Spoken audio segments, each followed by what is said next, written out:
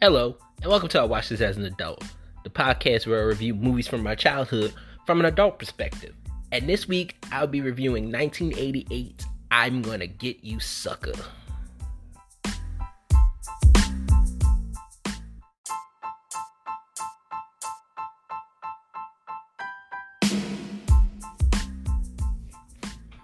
Hi guys, and welcome to a special Monday episode of I Watched This As an Adult. Getting this out a day late, but still getting it out. Had a busy weekend, so wasn't able to do the podcast on Sunday, so now I have to do it on Monday. But let's get into it. Let's get into things I watched this week. Like I said in the intro, I'm gonna be reviewing I'm Gonna Get You, Sucka. That's the movie that I'm going to be reviewing because we are in Wayans month. Wayans month is almost over, so that's that. But yeah, let's get into things I watched this week. Thing I watched this week, I watched Army of the Dead last weekend, actually. On Netflix, the Zack Snyder Army of the Dead. It's I'm not gonna say it's a sequel. Not gonna say it's a sequel to his Dawn of the Dead, which I absolutely fucking loved. And I'm not a horror guy. I'm not a horror guy at all. But his Dawn of the Dead is just perfect. You know, like say what you want about Zack Snyder. You can say what you want about Zack Snyder. Say he doesn't know how to say. You can say he doesn't know how to do superhero movies. Batman vs. Superman sucked. Sucker Punch. Yeah, he made that abomination. Sucker Punch. You know, that made me mad. Because, like, the trailer to that movie looked really good. And then I went to go see the movie, and it was just such trash. You know, Sucker Punch. But yeah, man, like, Dawn of the Dead is, like, probably his best work. And so now he's returning to that with Army of the Dead. Army of the Dead stars Dave Bautista. He's the mercenary, and like it's supposed to be about like these mercenaries. Like he gets this team together and they go and try to find some money. Right? I guess they get to keep the money when they find it, but like the thing is that they have to go into zombie-infested Las Vegas, Nevada. Apparently, it was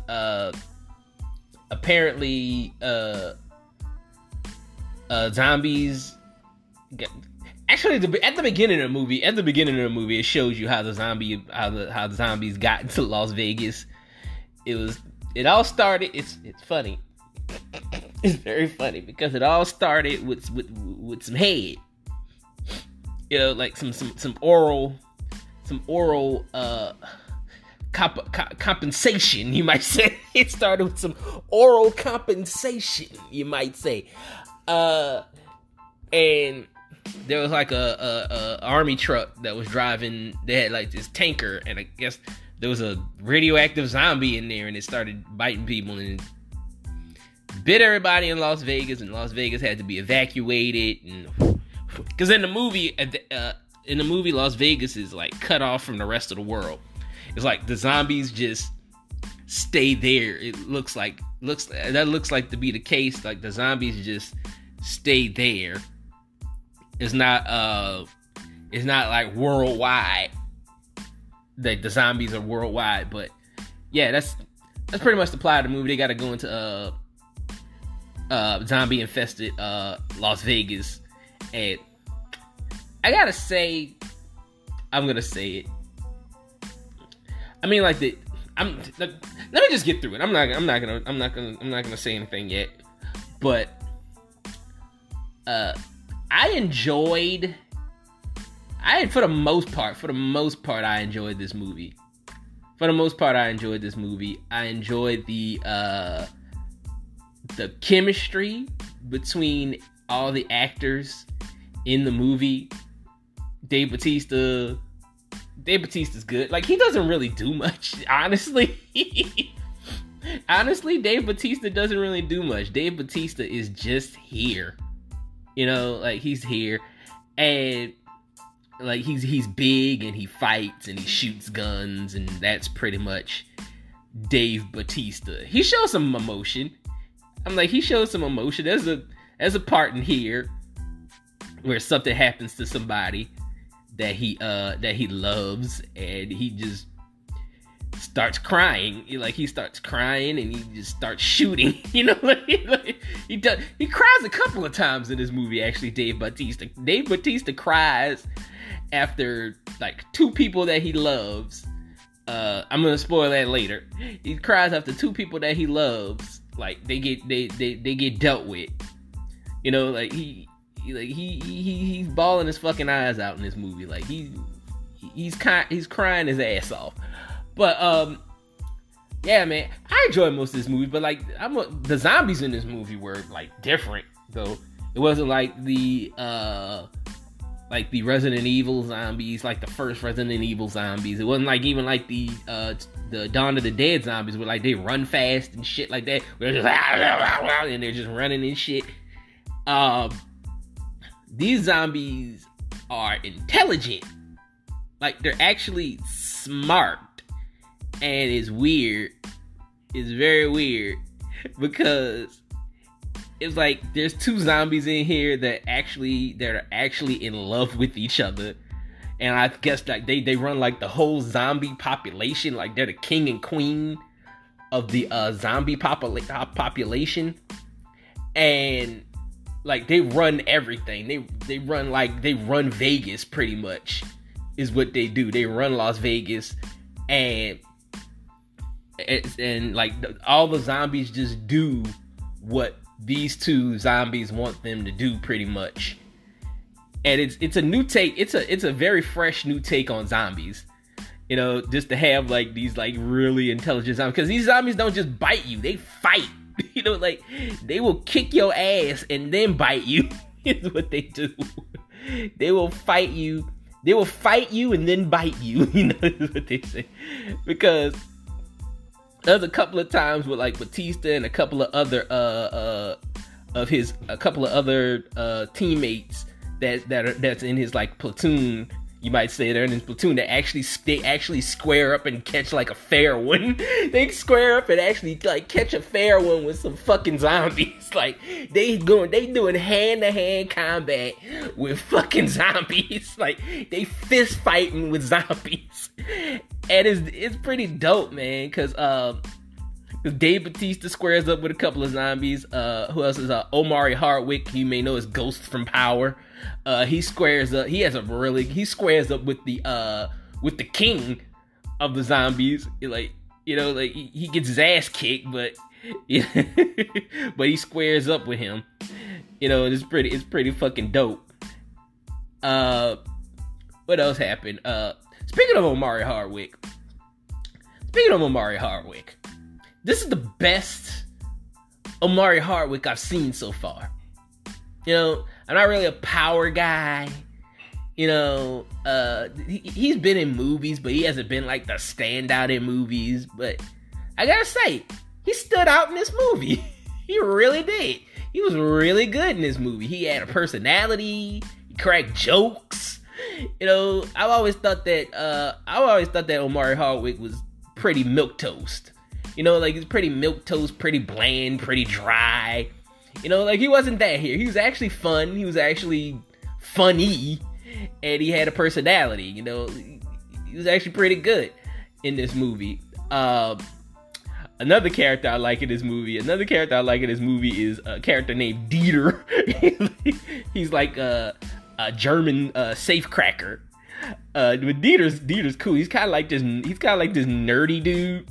Like, he's the really nerdy, awkward dude. He's not a fighter at all. He's just there to like crack safes. Like, he doesn't know how to shoot a gun. He don't know how to do shit.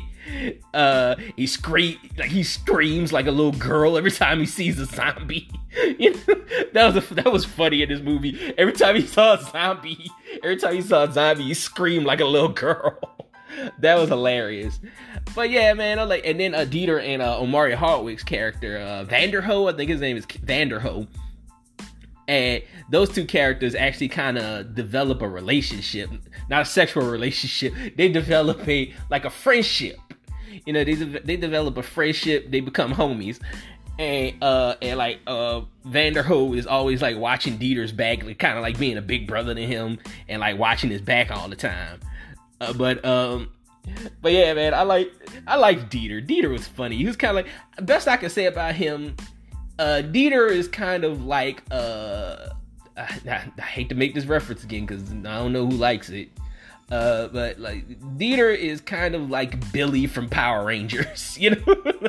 I'm just gonna say that he's like Billy first season of Power Rangers. You know, if anybody knows the first season of Power Rangers, like Billy didn't really fight much. Anytime he saw Putty or some shit, he would like fucking run or hide behind the other Rangers or some shit like that. That's Dieter.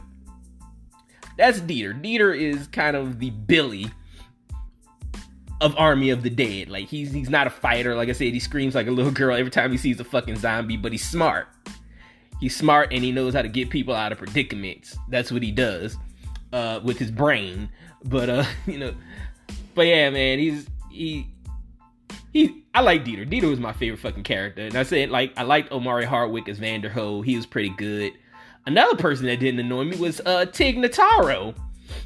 Tig Notaro didn't annoy me. She was the helicopter helicopter pilot.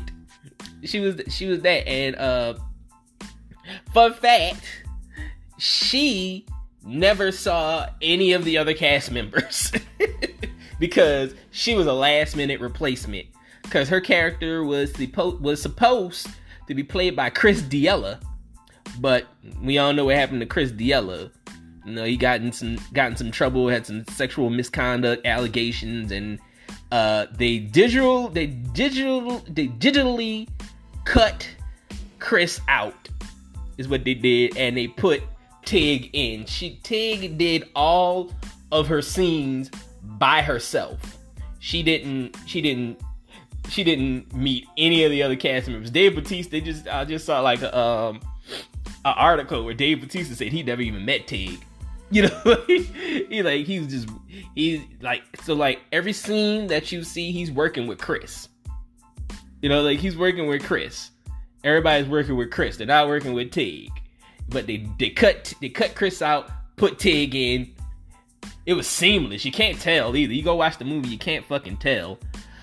But yeah, man, overall, I really enjoyed this movie. The ending kind of pissed me off a little bit because I'm gonna be spoiler alert, there's only one survivor. And the person that survived this movie pissed me the fuck off. Pissed me off the whole goddamn movie. I was like, this person it didn't piss me off that because like they were a bad person. It pissed me off at how stupid they were. You know, and this is the person that gets to survive. You know, like, this is the only person that gets to survive the zombie getting out of Vegas, because they got out of Vegas. They had to get out of Vegas, but like, yeah, this person is the only one that survives. And I was like, oh my god, why does it have to be this person? Yeah. You know what? Spoiler. I'm gonna spoil it. Batista's daughter is the only person that survives. Pretty much. Yeah. And I was just like, man, why did it have to be her? You know, why did it have to be her? Oh, she got on my fucking nerves. The whole goddamn movie. She just wanted to do what the fuck she wanted to do. Batista's character was telling her, stop it. And then she runs off.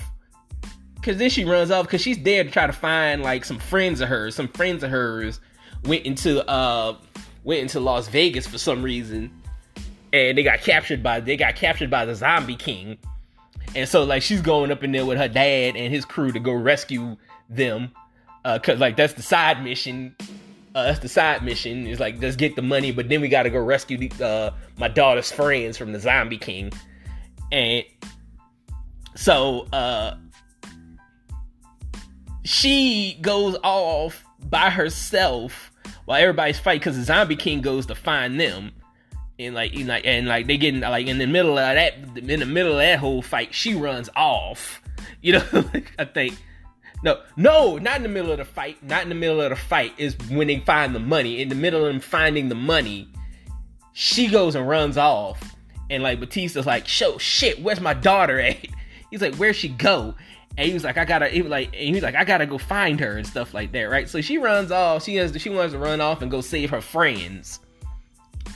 And pretty much, it's her fault that everybody fucking dies. Pretty much. Because everybody was fucking alive until she went out and did something stupid. You know, by running off. Because, like, everybody was alive. And then, like, after that, like, everybody just started fucking dying. What's her name? Because, like, they did have one death at the beginning. Because it takes, like, at least, like, 30, 40 minutes for the zombies to start like eating somebody, like to kill somebody. But one of their platoon members, a chick named Chambers, she is the first to die. She dies like not at the beginning, but she dies about 30 minutes into the movie, because like there's a scene where like they go into like these they gotta go underground or something like that. But like there's zombies in there, but they're hibernating, they call it. Cause like they got this chick with them called the Coyote, and like she like leads, she's like a tracker or something like that. And she knows that area. Like she goes in and she comes out every now and again. And so like she knows the zombies' behaviors and shit like that. And so she was like, oh, don't worry, they're hibernating. Or something like that. Like the zombies hibernate, they sleep. And so like they have to maneuver around the hibernating zombies. And what happens is they got this other guy with them who works for the guy that sent them to Vegas, played by Hiroki Sanada, Scorpion. He's the guy that sends them to Las Vegas to find the money. But like he sends this guy with him, and what happens is the chick Chambers, she says, I think it's stupid, she says out loud that I don't trust you, I don't know why you here, or something like that. Like, and so dude pretty much fucking sets her up to get eaten by zombies. Pretty much he sets her the fuck up to get eaten by zombies. And so like she just gets fucked up. I'm like, she put on a good fight though, because like she was taking zombies the fuck out. She was shooting them, stabbing them in the head. She was doing all types of shit. Just when you thought she was dead, she bust through a fucking window. You know, she bust through a fucking window. And then she gets tackled, and like them zombies like have her for fucking lunch, bro. You know, like she's done. She's the first casualty of the zombies. But after that, everybody's fine. It was like it's fucking Batista's fucking daughter that gets everybody fucked up. Like she even gets Batista fucked up because he has to go and save her, and then he gets fucking like spoiler alert, he gets bit by the fucking zombie king. He gets bit by the zombie king, and he fucking turns into a zombie, pretty much. So everybody's dead. Like my man, she got my man Dieter killed. She got Batista girlfriend killed, because Batista has a girlfriend in here named Maria, played by I thought it was Paz Vega, because her Paz Vega looking like it's played by this chick named Ana de la Reguera, I believe her name is. Like she looks like Paz Vega. I thought it was Paz Vega, but you know, like the chick from Spanglish. I thought that was her, but it's not. She was actually in Cop Out. She was in Cop Out. She's the Spanish Hispanic chick that Bruce Willis and Tracy Morgan have to protect in Cop Out. It's her. I totally thought it was Paz Vega, and I had to look it up. I was like, oh, that's not Paz Vega, but because they look alike, they totally look alike. But yeah, get her killed, because like she going over there looking for her. She gets it the worst. My God, when you see her death scene, you're gonna be. If anybody seen her death scene, it's gonna be like, God damn, they fucked her up. But anyway, yeah, man, I hate that. She's the survivor. Fucking pissed me off. But other than that, I enjoyed the movie. I'd probably watch it again sometime. I don't know, but that was Army of the Dead. I'll be back with my review for I'm Gonna Get You, Sucker. Peace. After these messages.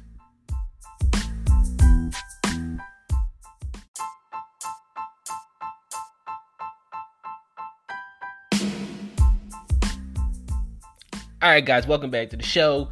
I'm Gonna Get You, Sucker, 1988. Let's get into it. I saw this movie probably like every other kid that grew up in the 90s saw this movie just randomly on Saturday afternoon TV. Remember when they used to just show just random movies on TV back in the day? Back in the day when you didn't, well, we did have cable.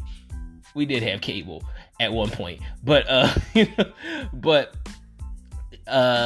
and there was a time where we like, there was nothing on cable or anything like that. You just watch like random Saturday afternoon TV, Sunday afternoon TV. You know, that's mostly how I saw a lot of movies, you know, and this is one of them, you know, pretty much. And when I was a kid, I thought this was the funniest movie ever, you know, like just like when I loved it. I have to say I was about like, I want to say I was about 6 or 7 when I saw this movie for the first time. And it was the funniest shit ever to me as a kid. Like, it was like, this has to be like one of my favorite movies of all time. You know, like it's up there, you know, like, cause I've seen, you know, like I haven't seen it recently in years, but like when I was a kid, I used to watch this movie a lot, you know. Let's get into the technical stuff. This movie was written and directed by Keenan Ivory Wayans. This is his directorial debut. It got a Rotten Tomatoes score of 64%, which to that I got to say, fuck you, Rotten Tomatoes. I'm really, like, every time I incorporate Rotten Tomatoes in, like, this is probably gonna be an ongoing thing where, like, I incorporate Rotten Tomatoes. They give a movie that I like a score that I don't like, and I'm just gonna tell them to go fuck themselves. But you know, maybe I shouldn't do that because Rotten Tomatoes does have a podcast, and I would like to be on it, you know. So one day, you know. So maybe I should stop blasphemy and if that's a word, Rotten Tomatoes, you know, it's not gonna get me anywhere. I'm sorry, Rotten Tomatoes. Can we be friends? Can we be friends, Rotten Tomatoes? Because I really like your podcast, and you know, you get the Rotten Tomatoes wrong, you know, and you make up for what you did. I like the hosts. I'm actually friends with Jackie Cooley on Instagram, so I actually like her, you know, like, you know, so I actually like her, so like I don't want to make her mad, you know, because she hosts the podcast. I like Mark Ellis, you know, Mark. I'm cool with him. I think he's cool. I don't want to blaspheme. I don't want to blaspheme those people, you know. But Rotten Tomatoes could be wrong sometimes, and they got a podcast about that. So and I would love to be on it, you know, one day. You know, so you know, I would love to talk about a movie. Maybe this movie. Maybe I could talk about I'm Gonna Get You, Sucker. You know, on Rotten Tomatoes is wrong. You know, just putting that out there. You know, because I like your podcast. I like the hosts and stuff like that. So I'm sorry I said that. I'm sorry I blasphemed you. Let's just say that. I hope that helps. But moving on. The budget had the movie had a budget of $3 million, and it brought in $13 million at the box office. It's just pretty good. It was a low level movie. Let's talk about what the movie is about. The movie is a spoof on 70s blaxploitation films. But unlike Don't Be a Menace, which I reviewed like a couple weeks ago, you can check that episode out also. I found this to be more of a love letter to blaxploitation, is what I found. It was like, because Don't Be a Menace is kind of mean. Don't Be a Menace is pretty mean-spirited to LA culture. You know, because like it's guys from New York. You know, I talked about that on the review, that it could be a bit mean-spirited at times. But this is a love letter to blaxploitation. Keenan Ivory Wayans plays Jack Spade, an army soldier who comes home to investigate the death of his brother. We also have 70s icons Bernie Casey, Jim Brown, Isaac Hayes, and Janet Dubois. They also co-star with young up-and-comers at the time, Don Lewis, Damon Wayans, and Kadeem Hardison. My man, Kadeem Hardison. Like, all three of these people, all three of them, like, do their thing, man. Like, they're funny as hell. Everybody in this movie actually does their thing. Everybody's just fucking great in this movie. Honestly, I laughed like the first 10 minutes. The first 10 minutes made me laugh hysterically. It's just like the comedy timing in this movie is impeccable. Like, they know what beats to hit, where to hit them, how to hit them. Everybody's on cue. People that have never done comedy, like, in this movie, like, they hit every fucking beat. Like a guy like Jim Brown, you know, like a guy like Jim Brown, you wouldn't think he would, you wouldn't think that he would make fun of himself, but he had no problem. He had no problem making fun of himself in this movie. It's immaculate. You might say it's immaculate how great the comedy timing is in this movie. Like I said, this movie has a big cast. It uses everybody to the best of their abilities. You know, like from the main cast, like to the cameos that show up along the way. You know, because you got like John Witherspoon, you got David Allen Greer, you got Kim Wayans, Robin Harris. You know, Kim Wayans just doing her Kim Wayans shtick. You know, just falling all over the floor and just being loud, and you know, like it's what she does. She's great at it. She's funny with it. You know, so like David Allen Greer is here. Just being David Allen Greer. John Witherspoon is brilliant. Robin Harris is brilliant for the little time he's in. For a little time, everybody's brilliant in this movie. But my three favorite cameos in this movie are Anne-Marie Johnson, who plays Cherry, who's kind of like a freak. She's like a freak, and she's the chick that takes off she takes off her wig and her eyes, and she takes her fucking contacts off, and then like she got fake titties, she takes those off, and then she got a fake ass, and then she got a fake leg, and all this shit. And I enjoyed that. I thought that was pretty hilarious. Clarence Williams III, I thought he was hilarious as the Black Panther with the white wife.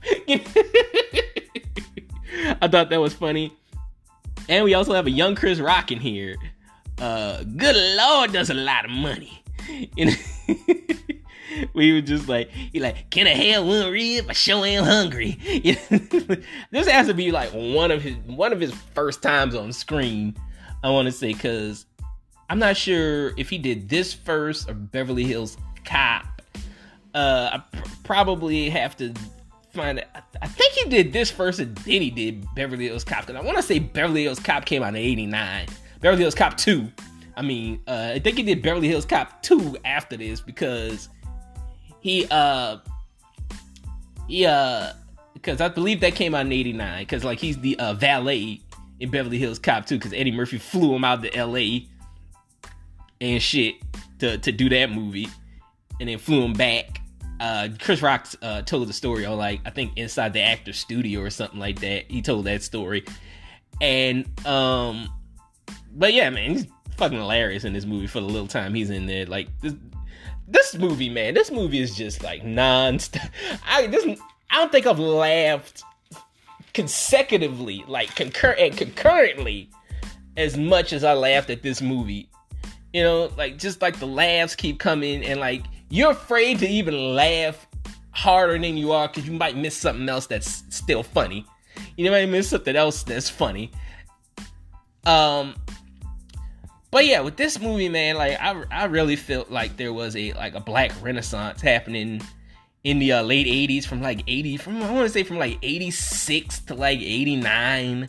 That was kind of like a black renaissance going on, because you had this movie, you had Coming to America, you had Hollywood Shuffle, you had everything that Spike Lee was doing. You know, She's Gotta Have It, School Days, Do the Right Thing, Mo Better Blues, which I don't think that's an 80s movie, I believe that's a 90s movie, but still kind of, yeah, Lean on Me, you know, like there was a lot of good black films going on in the late 80s. A lot of great black films came out in the late 80s. And I hate to harp on this, because I harped on this on Don't Be a Menace. I kind of feel like hood movies kind of undercut all that process, all the progress we were making, and like we're kind of still, I think we're kind of still like suffering for it, you know, because like I said, John Singleton, his heart was in the, God bless him, his heart was in the right place with Boys in the Hood. He wanted to show you what happens in his neighborhood, and that was kind of like the first real peak at LA hood life. I know you had Colors before that, but that was mainly a cop movie. It wasn't really about the gangs, you know. It wasn't really about LA hood culture. It was mostly about the cops. But A Boys in the Hood was a movie about the hood. And I think a lot of people saw that and they were just like, hey, this is some quick money. Let's go make this. So they just started making a whole bunch of hood movies and diluting everything that people did. You know, everything people did. I mean, we tried to make positive black movies in the late 90s, in the early 2000s, you know, but it just wasn't enough. It just like we just got pigeonholed with the hood movie, you know, just with the hood movie. It was like, it's like something that we struggle to shake off today, 30 years later, you know. It's something that we struggle to shake off like 30 years later. And I'm like, we're starting to shake it off.